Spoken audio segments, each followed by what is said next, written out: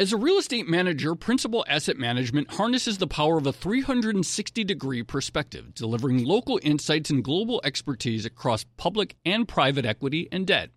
Their teams apply local insights and global perspectives to help identify the most compelling investing opportunities. Principal Asset Management. Actively invested. Learn more at principalam.com.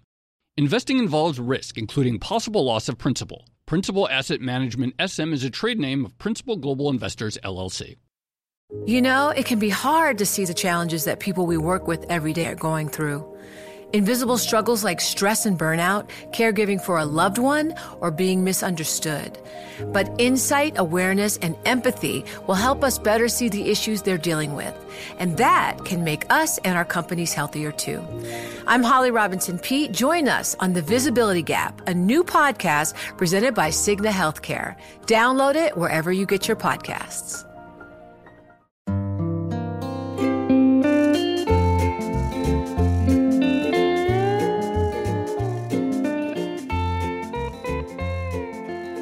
Hello, and welcome to another episode of the Odd Lots podcast. I'm Joe Weisenthal. And I'm Tracy Alloway. Tracy, so you know what a sort of depressing phenomenon has been lately? You're going to have to narrow that down, Joe. Yeah. Right. That's a very broad category. A very micro depressing phenomenon is that a lot of our recent episodes that we've done, which we sort of discussed in a very theoretical sense, have unfortunately started to become relevant extremely quickly. Yeah, you're absolutely right. One of the ones that springs to mind is the one we did with Claudia Sahm back in, I think it was January or February, about actually giving people money as a form of economic stimulus in order to stave off recession. And now we're sort of seeing that actually happen in the U.S., although obviously there are issues and a wider debate about the way that's currently being done. Yeah, absolutely. Another one, and I would say this episode that we're going to do even more than any other, on Twitter several times a week, people ask for updates of it. So there's one in particular where I'm always getting tweets. It's like, hey, what's going on with what you talked about that one episode? I'm curious if you sort of have been getting the same one. Yeah, I absolutely have. I know exactly what episode you're talking about, and it was a really good one. It's Korean structured products, and not only have I been getting the same tweets with the same questions and people asking for a general update and what's going on with the structured products as well as the overall options market, but over in Asia, we've also been doing a few stories on it as well, and it turns out there's quite a lot that's been happening with these. Right. So for those who don't remember, in January, we recorded an episode about these Korean structured products popular with retail investors that were sort of premised on the payout was premised on a massive stock market crash not happening. And as everybody knows, we've gotten this market crash. And so everybody has been saying, what's going on with those Korean structured products? When you're going to do a follow-up? So today we're going to do a follow-up. Great. I can't wait. Okay, so our guest back in January is the same guest we have today to do part two is Ben Eifert. He's the CIO and founder of QVR Advisors. Ben, how are you doing? Joe, Tracy, hey, I'm doing well, thanks. It's great to be back. So I'll preface this by saying that I think anyone listening to this episode should go back and listen to the first interview that we did with you back in the middle of January so that we don't have to do a complete refresher of the Korean structured products. But just sort of give us the short version of the instruments that we were discussing and how their payout was linked to essentially stability in the market. Sure. So the very brief recap is, there are large global structured product businesses, targeted primarily at retail and high net worth investors around the world, but very large in Korea in particular, also Japan to a somewhat lesser extent now. And the most popular types of products in the recent market environment that we've had for the last decade or so, where interest rates are very low, are essentially what are called, reverse convertible, auto-callable notes, which is a lot of words. But the idea is effectively, the retail investors looking to generate a coupon, so a fixed income out of the equity market. And the way that you do that in this environment is you sell some kind of optionality, right? And so these notes typically, the way they work is that the investor might get, let's say, a 5% or a 7% annual coupon, unless or until one or more of, at least one of the underlying equity indices that the note is linked to is down by, let's say, 30% or 40% at some point during the life of the note. And in that eventuality, at the point where that happens, the note is triggered into a knockout state, and the investor loses that, say, 30 or 40% of their investment. So the investor puts in $100, they're going to get 107 back unless the market's down. But if the market at some point is down, let's say 40% in let's call it the Euro Stocks or the Nikkei or the S&P, then the investor is actually just going to take a 40% loss at that point. And that'll be crystallized. And then they'll have other features. Often they'll be callable on a year out. So for example, if the underlying equity market is up 15%, they'll just get their coupon, and then the note will be terminated early and probably reissued, and maybe they'll do the same trade again.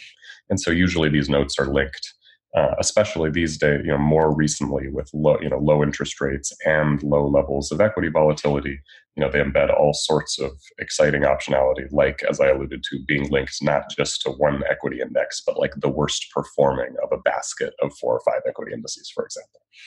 So we're talking about those knockout levels, those barrier levels, whatever you want to call them. And with the market sell-off that we've just seen, it would seem that some of those have hit the point at which investors will be experiencing losses to their principal. Walk us through what you've seen in the market. Give us some color. How many of the structured products, roughly, are really hitting those knockout levels at the moment? Yeah, so there's a large stock of these types of products globally that turns over some period of time. Banks do a good job of aggregating and publishing models of what the overall space looks like. So we've seen a quick and quite large drawdown in equity markets globally. Now we're a bit off of the lows, but the lows were, let's call it, 30+% down from the highs in equity markets. So you did see, globally, quite a large stock of these notes, approaching those barriers where the trigger a termination of the notes. You did see, some, non-trivial percentage of the outstanding stock of notes, terminate, mostly not actually with respect to the S&P levels and the barriers, more on the Euro Stocks and some Asian indices, if you recall. So the S&P has been down quite a lot, but also the S&P in the, let's call it 35% from the highs at, about a couple weeks ago. But remember, the S&P had rallied very aggressively up to the highs from,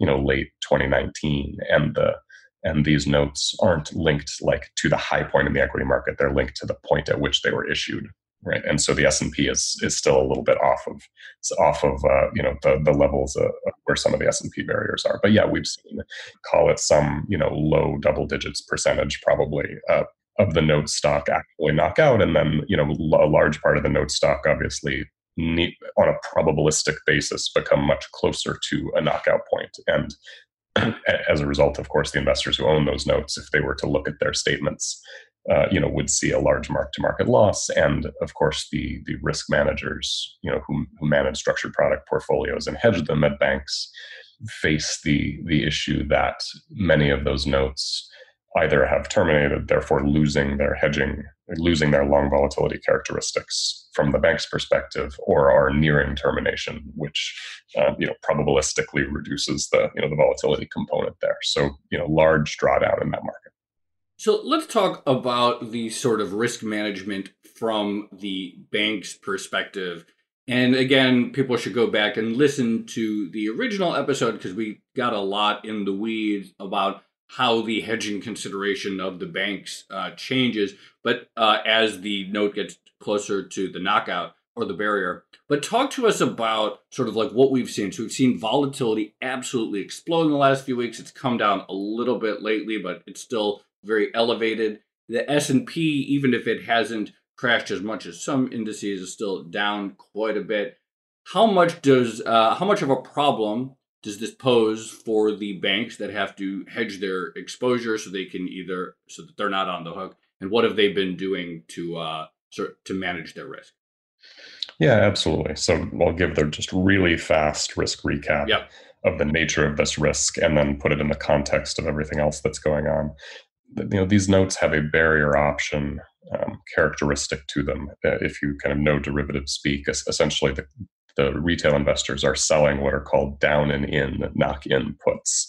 In other words, they're a put option that's binary in the sense that it only matters if you actually hit the barrier. And then it just triggers a binary event, right? And so when banks issue these products, typically the first proxy hedge of the risk is going to be that they sell some fairly deep out of the money, call it 30% out of the money, 2 or 3 year puts on the underlying indices. And that'll be kind of just the first order proxy hedge for the type of risk that they have. Now, as the markets start to go down, the combined hedged portfolio that a structured products book has will actually start to get somewhat longer volatility from the bank's perspective. And the reason for that is, barrier options are tricky. They have, in some sense, they have a much more pronounced profile of volatility exposure to the downside than any vanilla option does. And so the vanilla options that the banks sell, in some sense, the convexity that the banks have is that they get longer volatility for some, say, call it the first 10 or 15% of the move on the way down. But then as the market keeps falling and keeps falling down towards those barriers, then the net position that the banks have suddenly gets shorter very fast and then collapses as you hit the notes, as you hit those trigger values. The reason being, the notes themselves actually just terminate, right? And so all volatility exposure associated with the notes are gone, but the hedge was a vanilla option, which still exists and still has, short volatility exposure from the bank's perspective. And so we're very much in that environment where the banks have started to see, their hedges, the Vega exposure, the volatility on exposure on their hedges now kind of falling as the market goes down much slower than their long exposure is falling. And the rally alleviated that somewhat. But you do have to put that in the broader context of everything else that's happening in the world in equity derivatives portfolios at banks. And there's I have some insight here. Again, every bank, of course, is different and has different client flows and so forth. But the key thing to understand is that this crisis has developed, and the equity market experienced a large drawdown at an extremely fast pace, right? So the credit crisis, of course, was a materially deeper market crisis across a variety of markets. In hindsight, relative to what we've seen so far. But it also was a relatively slow building crisis that took a while to manifest, where there were, many large legs down in asset values over a sustained period of time, right? Whereas here we saw just a truly epic sell-off over the course of, 3-4 weeks. And so in the broader risk portfolios of banks, contrary to maybe what some folks might expect, derivatives portfolios of banks have generally done very well in this environment, and they have not been exposed to large losses across their business lines. And the reason for that is really the banking industry and investment banks are very different in a 2019-2020 Dodd-Frank world than they were back in 2008. In 2008, bank prop desks and bank flow trading books were some of the largest risk takers in the world. They held some of the, largest tail risk in the world across, and they were the world's largest hedge funds, and they were holding, carry trades, and they were holding aggressive risk taking positions that lost them massive amounts of money. what we did with Dodd-Frank and steadily implemented, over the years, and especially combined with Basel III, we dramatically de-risked the banks. We enforced extremely tight stress testing requirements on the banks with very, proper, careful stress testing analytics. And we identified sources of tail risk in bank derivatives portfolios and told them to get rid of it. And banks have been very aggressive over the last 5 years, developing what the banks called, euphemistically, alternative risk transfer programs, where they very explicitly had dedicated salespeople to go out and, nice slide decks going out to hedge funds and going out to asset managers and proposing trades that those hedge funds and asset managers would do, that was associated with potentially some positive carry. So the idea was banks shouldn't be holding this stuff, and banks were very well hedged, facing a lot of hedge funds and asset managers that have lost a tremendous amount of money during this crisis. So really, those big, the big losses in derivatives portfolios were on the buy side, not the sell side this time. And partly as a result of how fast everything happened, on that initial shock, the banks were actually pretty well covered, even though their auto call portfolios were getting pretty risky.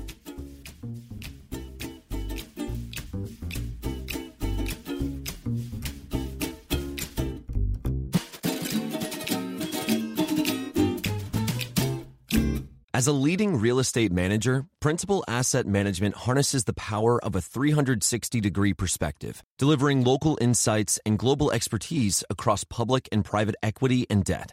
Our experienced teams are uniquely positioned to uncover compelling opportunities in today's market, giving our clients an exclusive advantage. Principal Asset Management actively invested. Learn more at principalam.com. Investing involves risk, including possible loss of principal. Principal Asset Management SM is a trade name of Principal Global Investors, LLC.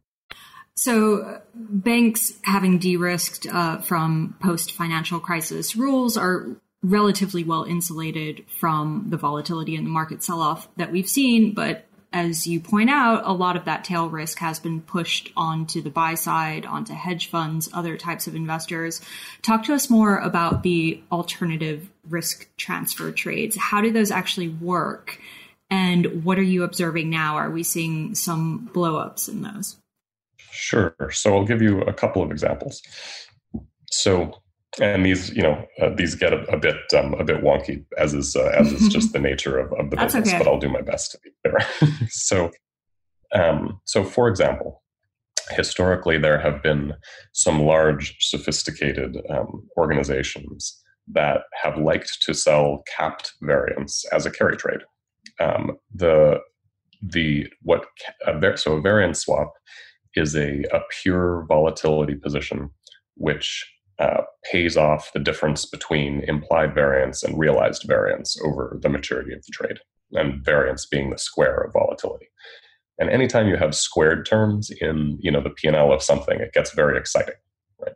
So the reason that what a capped variance swap is, a capped variance swap is one where if you are said carry trader, you sell that variance swap, but you sell it subject to a cap of 2.5 times the actual level that you trade, where the most realized volatility that can possibly count in the payoff of the trade is 2.5 times the initial level you sold, which is still quite high, but it gives you a finite stop loss where there is a maximum dollar amount you can lose on that trade, and you know what that number is, right?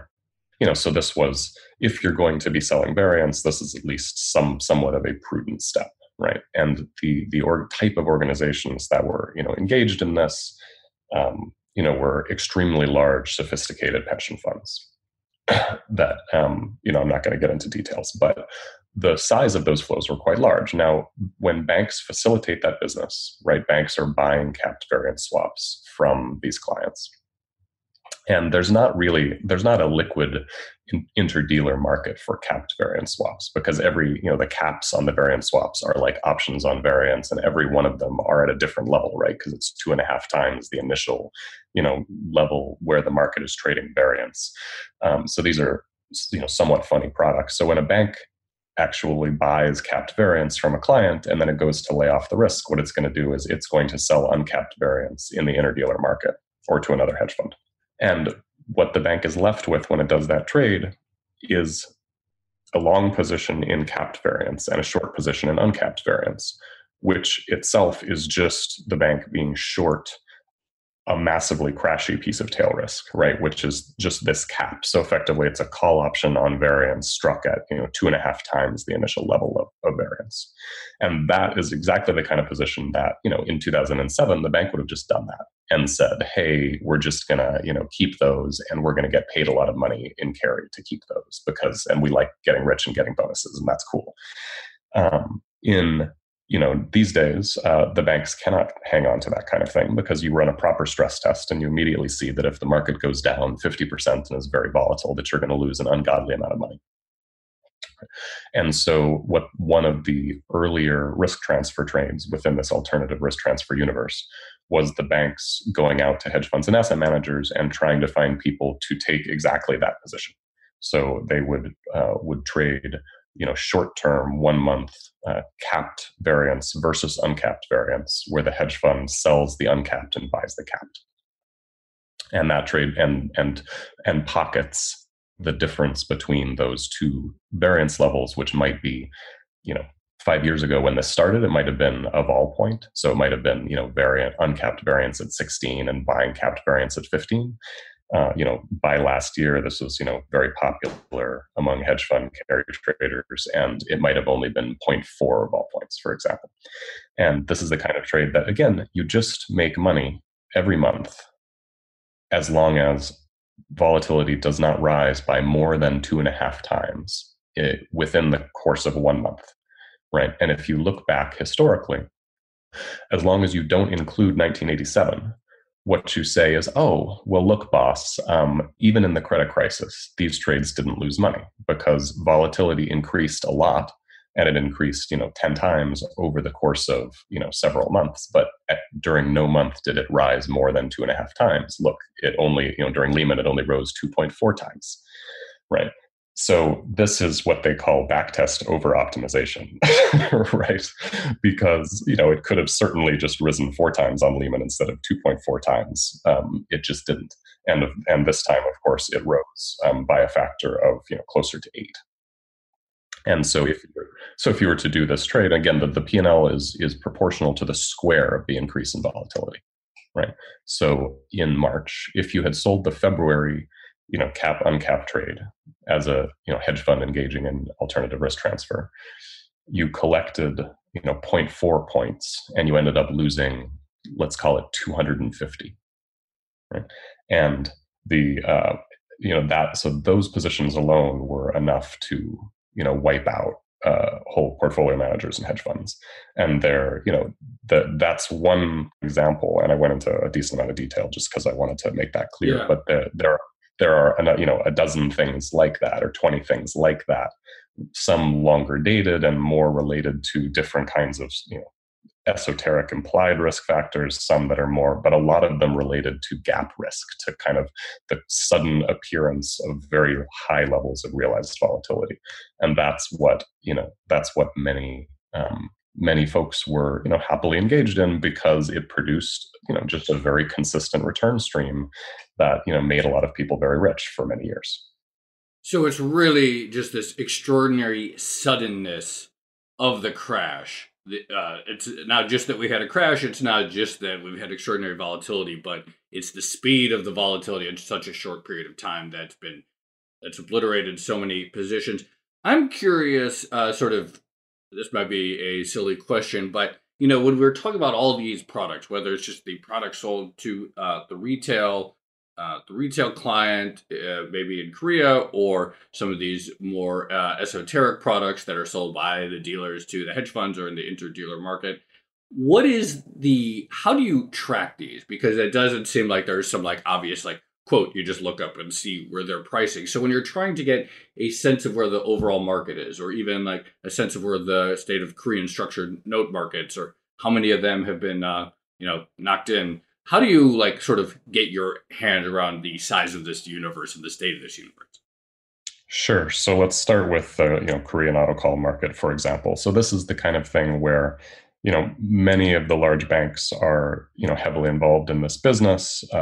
Most of them have very detailed research reports that they put out that aggregate, everything that they know from a lot of this data is public because these things go up for, the products themselves go up for, for RFQ, out of, private banks and so forth. Right. And so the dealers then, ingest all that data, they model the risk components of all these different products, and they'll publish that type of information. That's the kind of thing that, that is the source of the data. It's not the kind of thing that you can go out and, build your own database in some direct kind of way, because, that you're talking about, many, many thousands of outstanding notes with all different characteristics and so forth. On the ART side, again, it's very much so. The way where new prices are trading in that stuff, of course, is that you're a participant in these markets, right. Probably not, in our case, not literally trading those products, but we are covered. Large institutional derivatives, managers and traders are covered by the large investment bank sales forces, and speak with the traders and track all of these things very closely, right? So what are the, where are things pricing currently? How much has been trading, what type of accounts? Because it's the kind of thing that, again, it's not something that I think there's only a certain subset of people who would actually be selling this stuff.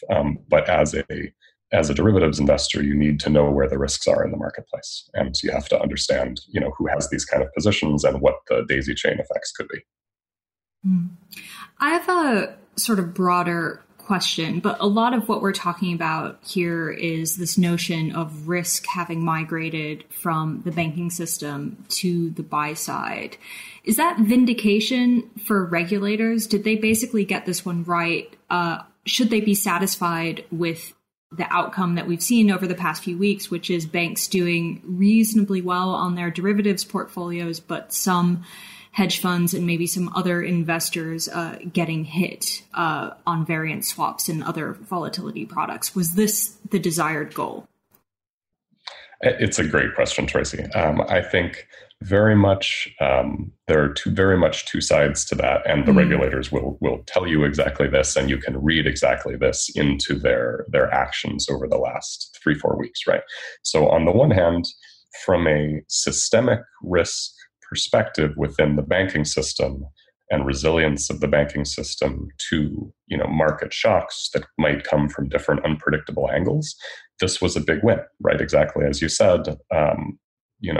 In 2008, we were talking about what the next bank to go bankrupt was.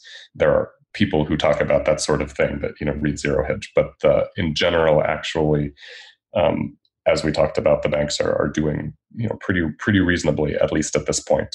And that largely as a result of, being very well hedged facing the buy side. And also not importantly, not holding, large inventory, not trading aggressively. But the flip side of that is that the extent of the market dislocations that we have seen, is certainly the catalyst has been, the very large and very real fundamental economic shock of the sudden stop, across the global economy induced by coronavirus, right? And that's really very real. But the severity of some of the market dislocations, the extent of, some of the daily moves in the equity market and in, high yield and investment grade credit ETFs moving 7% a day, this is not fundamental, right? This was the manifestation of markets under highly stressed circumstances where banks have stepped back from risk taking. Right, and don't hold inventories and are not facilitating and intermediating markets, and that's the the other side of the coin, right? Where we've made the banking system a lot safer from market shocks by de-risking, by taking tail risk out, and by keeping inventories and risk taking out of the banking system. But at the same time, that's dramatically exacerbated the dislocations that we see. And so when you look at the many, many actions that the Fed has been taking very aggressively, and not just the Fed, global central banks, over the last 3 weeks to a month, there's traditional monetary policy, lowering interest rates and so forth, but that's not really been the interesting stuff, right? The interesting stuff has been, very aggressive expansion of buying of different kinds of investment grade debt to try to stabilize broken markets, but then also, incremental, steady rolling back of many of the types of capital restrictions and general, so for example, cutting banks' need to hold capital and and CCAR stress ratios, doing a variety of things that look basically like rolling back many features of Dodd-Frank on a temporary basis, right? And the reason that they're doing that is to get banks lending, to make sure that banks keep lending to small businesses, to get banks involved, taking risk and holding more inventory and stabilizing market conditions and fixing some of the crazy disruptions that we see, right? And I think the recognition that you're seeing, or what you have to read between the lines, is that the regulators are realizing that many of the things that some people on the buy side had been pointing out over the last several years, that inhibiting the level of bank risk taking to the extent that we did, can really cause large liquidity problems under stress. And I think we've seen that, and I think regulators are acknowledging that. So the question really over the short term and then the medium term is going to be, how do they find, where do we end up? How do they find that happy medium, right? Where the regulatory framework is maintaining the right controls around systemic risk, but also allowing banks to intermediate financial markets in a meaningful way and take risk. So we obviously saw this extraordinary explosion in volatility. It's come down quite a bit. The VIX had gone above 80 as of this most recent Friday. By the way, I guess this is the point of the show where I remind people what date we're recording this on, just in case the world has changed since. Are you going to do the hour too, Joe? Yeah, it is. Right now, it is 9 a.m. East Coast time on April 5th. So bear that in mind when you listen to this, because who knows what the world will look like by the time you're actually listening to this. But at the time we're recording this, the VIX is below 50. And as you mentioned, the Fed has done multiple things, both in terms of the stepping into market standpoint and regulatory tweaks and so forth, without necessarily predicting the future of what the market holds. Between all these washouts and moves, is there much, is it reasonable to think that we've seen the worst, not necessarily of index levels or the economic crisis, but that the washout from a sort of pure volatility, illiquidity standpoint, we saw the worst of it? Or what kind of potential triggers could there still be out there? Yeah, no, it's a great question. I think that within the, especially equity volatility and probably interest rates volatility markets on the public market side, I think that's probably a fair guess, is that the craziest of the moves is past us. The reason being, all of the highly over-leveraged, speculative, risky positioning in short tail risk on the hedge fund side, those folks blew up, and that positioning has been largely cleaned up. There's still some of it in deeper pockets, but generally speaking, the worst of people who were short a ton of variance or short a ton of VIX calls, they've been liquidated, and so the acceleration factor of that is gone. Also on the fixed income side, the Fed and global central banks again are being very aggressive in terms of trying to restore basic functionality of those markets. You've already seen the liquidation of many of the leveraged mutual funds in the muni space and MBS space and so forth. So I think that the most disorderly market behavior on the public side, is probably over. To your point, very hard to say about index levels and so forth. This is going to be a very real, very large fundamental economic shock, and it's likely to take quite a while to work through the system. And it would be easy to see scenarios where asset price levels are significantly lower even. But I think that the place where we've probably only begun to see little inklings of the beginning is more on the private market side, right? So just think about private credit, things that aren't marked to market and don't get unwound in a messy way on the first big leg down, right? So private credit, over leveraged private equity, assets that are held probably at very inflated valuations and that are very sensitive to the performance of small cap businesses that are seeing their revenues fall dramatically and their basic ability to run their businesses potentially gone under quarantine, right? And Right. I think that and this is not my wheelhouse very, very directly, and so I'm not going to make a bunch of specific predictions of any sort. But I think that if you were to look at places where the worst is probably not over, and you'll see a lot of bodies start to float to the surface, I think that's probably over the next 3 to 6 months. That's probably the place to look. All right, Ben Eifert, really appreciate you rejoining us. As I mentioned, there were a lot of people constantly asking for a sequel to your January episode in light of everything we've seen, and so I think they'll be very excited to have listened to your perspective now that much of what we talked about then is really playing out. Hey guys, thanks for having me. It was a lot of fun. Thanks, Ben. That was great. Great, as always.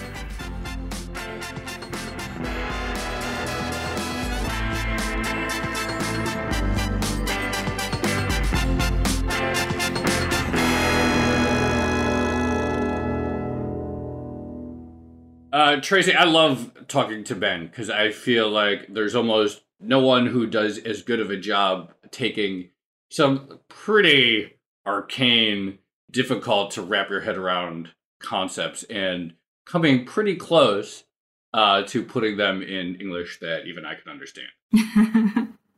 Yeah, I definitely think sometimes you need to listen to these episodes a couple of times, but you definitely learn something from them. And to me, there are sort of two broad themes that stand out. One is that we do get these feedback loops in the market because of the way hedging and things like that work, where you can see moves to the downside or sometimes to the upside really exacerbated because of all of these things that are sort of happening in the background between dealers and investors. And the second big theme is what Ben was talking about when it comes to de-risking the banks. Risk never disappears, as we know. It always moves somewhere else. In this particular case, it's moved over to the buy side, to the hedge funds, some other investors. And I guess the question is whether or not that was the right thing to do. As Ben pointed out, there are some downsides. Again, getting much bigger market moves than you might otherwise expect when banks still had the risk appetite or the ability to come in and sort of cushion the market. But on the other hand, you have financial stability. So it's a really interesting question. And sorry, I'm going to keep going. No, yeah. But the other thing to think about right now is we have seen some talk from the US about rolling back parts of Dodd-Frank, things like the Volcker rule, as they're trying to get banks to be more helpful to the wider economy. And I guess the question is whether we're now going to go too far when it comes to undoing all this post-financial crisis regulation. Yeah, I mean, it'll be really interesting to see where they land ultimately. But I think, I feel very anxious about saying anything like, oh, Dodd-Frank vindicated or the banks proved to be safe. It's like I kind of want to wait a few months before I start saying like, oh, it all worked, because everything is just so tense right now. But if you think about like, okay, what is it? The core purpose of a bank is, most people know it, a place to sort of hold your money. It's good on some level that where we've seen the blow-ups so far. See, it seems to me it's good that on some level where we've seen the blow-ups on so far have not been that. Now, there's also the other factor, which is that this crisis really started as a sort of real economy shock or an exogenous shock. And it will be interesting, and I sort of, Ben alluded to it at the end, what happens to sort of, at some point, people just can't keep paying their bills. I mean, we've already seen that. I mean, we saw it with April 1st, and rent and mortgage checks due because of the extraordinary sort of human toll and layoffs that we saw in March. What keeps happening to sort of assets that were presumed to be extremely safe as this drags on, as the health crisis continues, as the real economic crisis continues? At some point, it just sort of keeps eating deeper and deeper into assets that people thought were safe. And has been alluded to, and which I get, and our recent interview with Tom Barrack discussed this and so forth. what happens in the world of sort of private credit, private equity, other assets that are just sort of premised on the idea that you can take on a lot of debt or any debt to own a very stable piece of the economy when the economy comes to a halt, feels like a story that we have not yet seen the washout that we have seen in perhaps in sort of publicly traded instruments.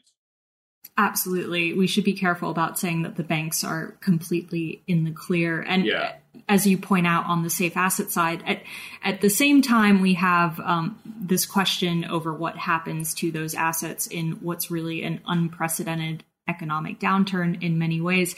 We are seeing the regulators start to ease back on those capital constraints. So banks are now allowed, for instance, not to hold as much money against things like U.S. Treasuries. The regulators are doing that to try to improve liquidity in the market. But again, the question is, if something were to happen in the U.S. Treasury market, would that then backfire and banks might actually suffer some losses? So big questions for the economy and the financial system. Yeah. Well, I think we have many more episodes. We're going to have episodes for years on this, so I think we're just getting started. Yeah, absolutely.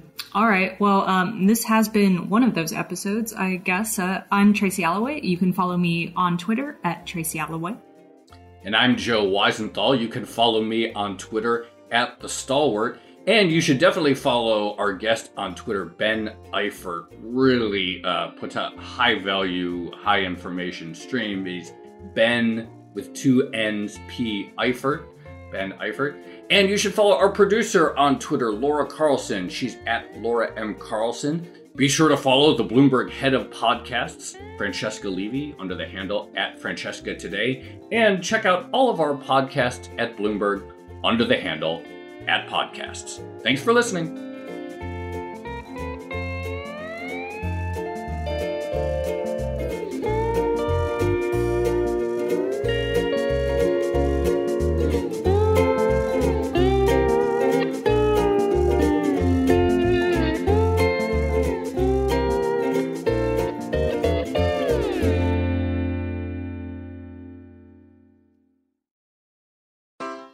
Take your business further with the smart and flexible American Express Business Gold Card. It offers flexible spending capacity that adapts to your business. You can also earn up to $395 in annual statement credits on eligible purchases at select business merchants. That's the powerful backing of American Express. Terms apply. Learn more at americanexpress.com/businessgoldcard. It can be hard to see the challenges that people we work with every day are going through. I'm Holly Robinson Peete. Join us on The Visibility Gap, a new podcast presented by Cigna Healthcare. Download it wherever you get your podcasts.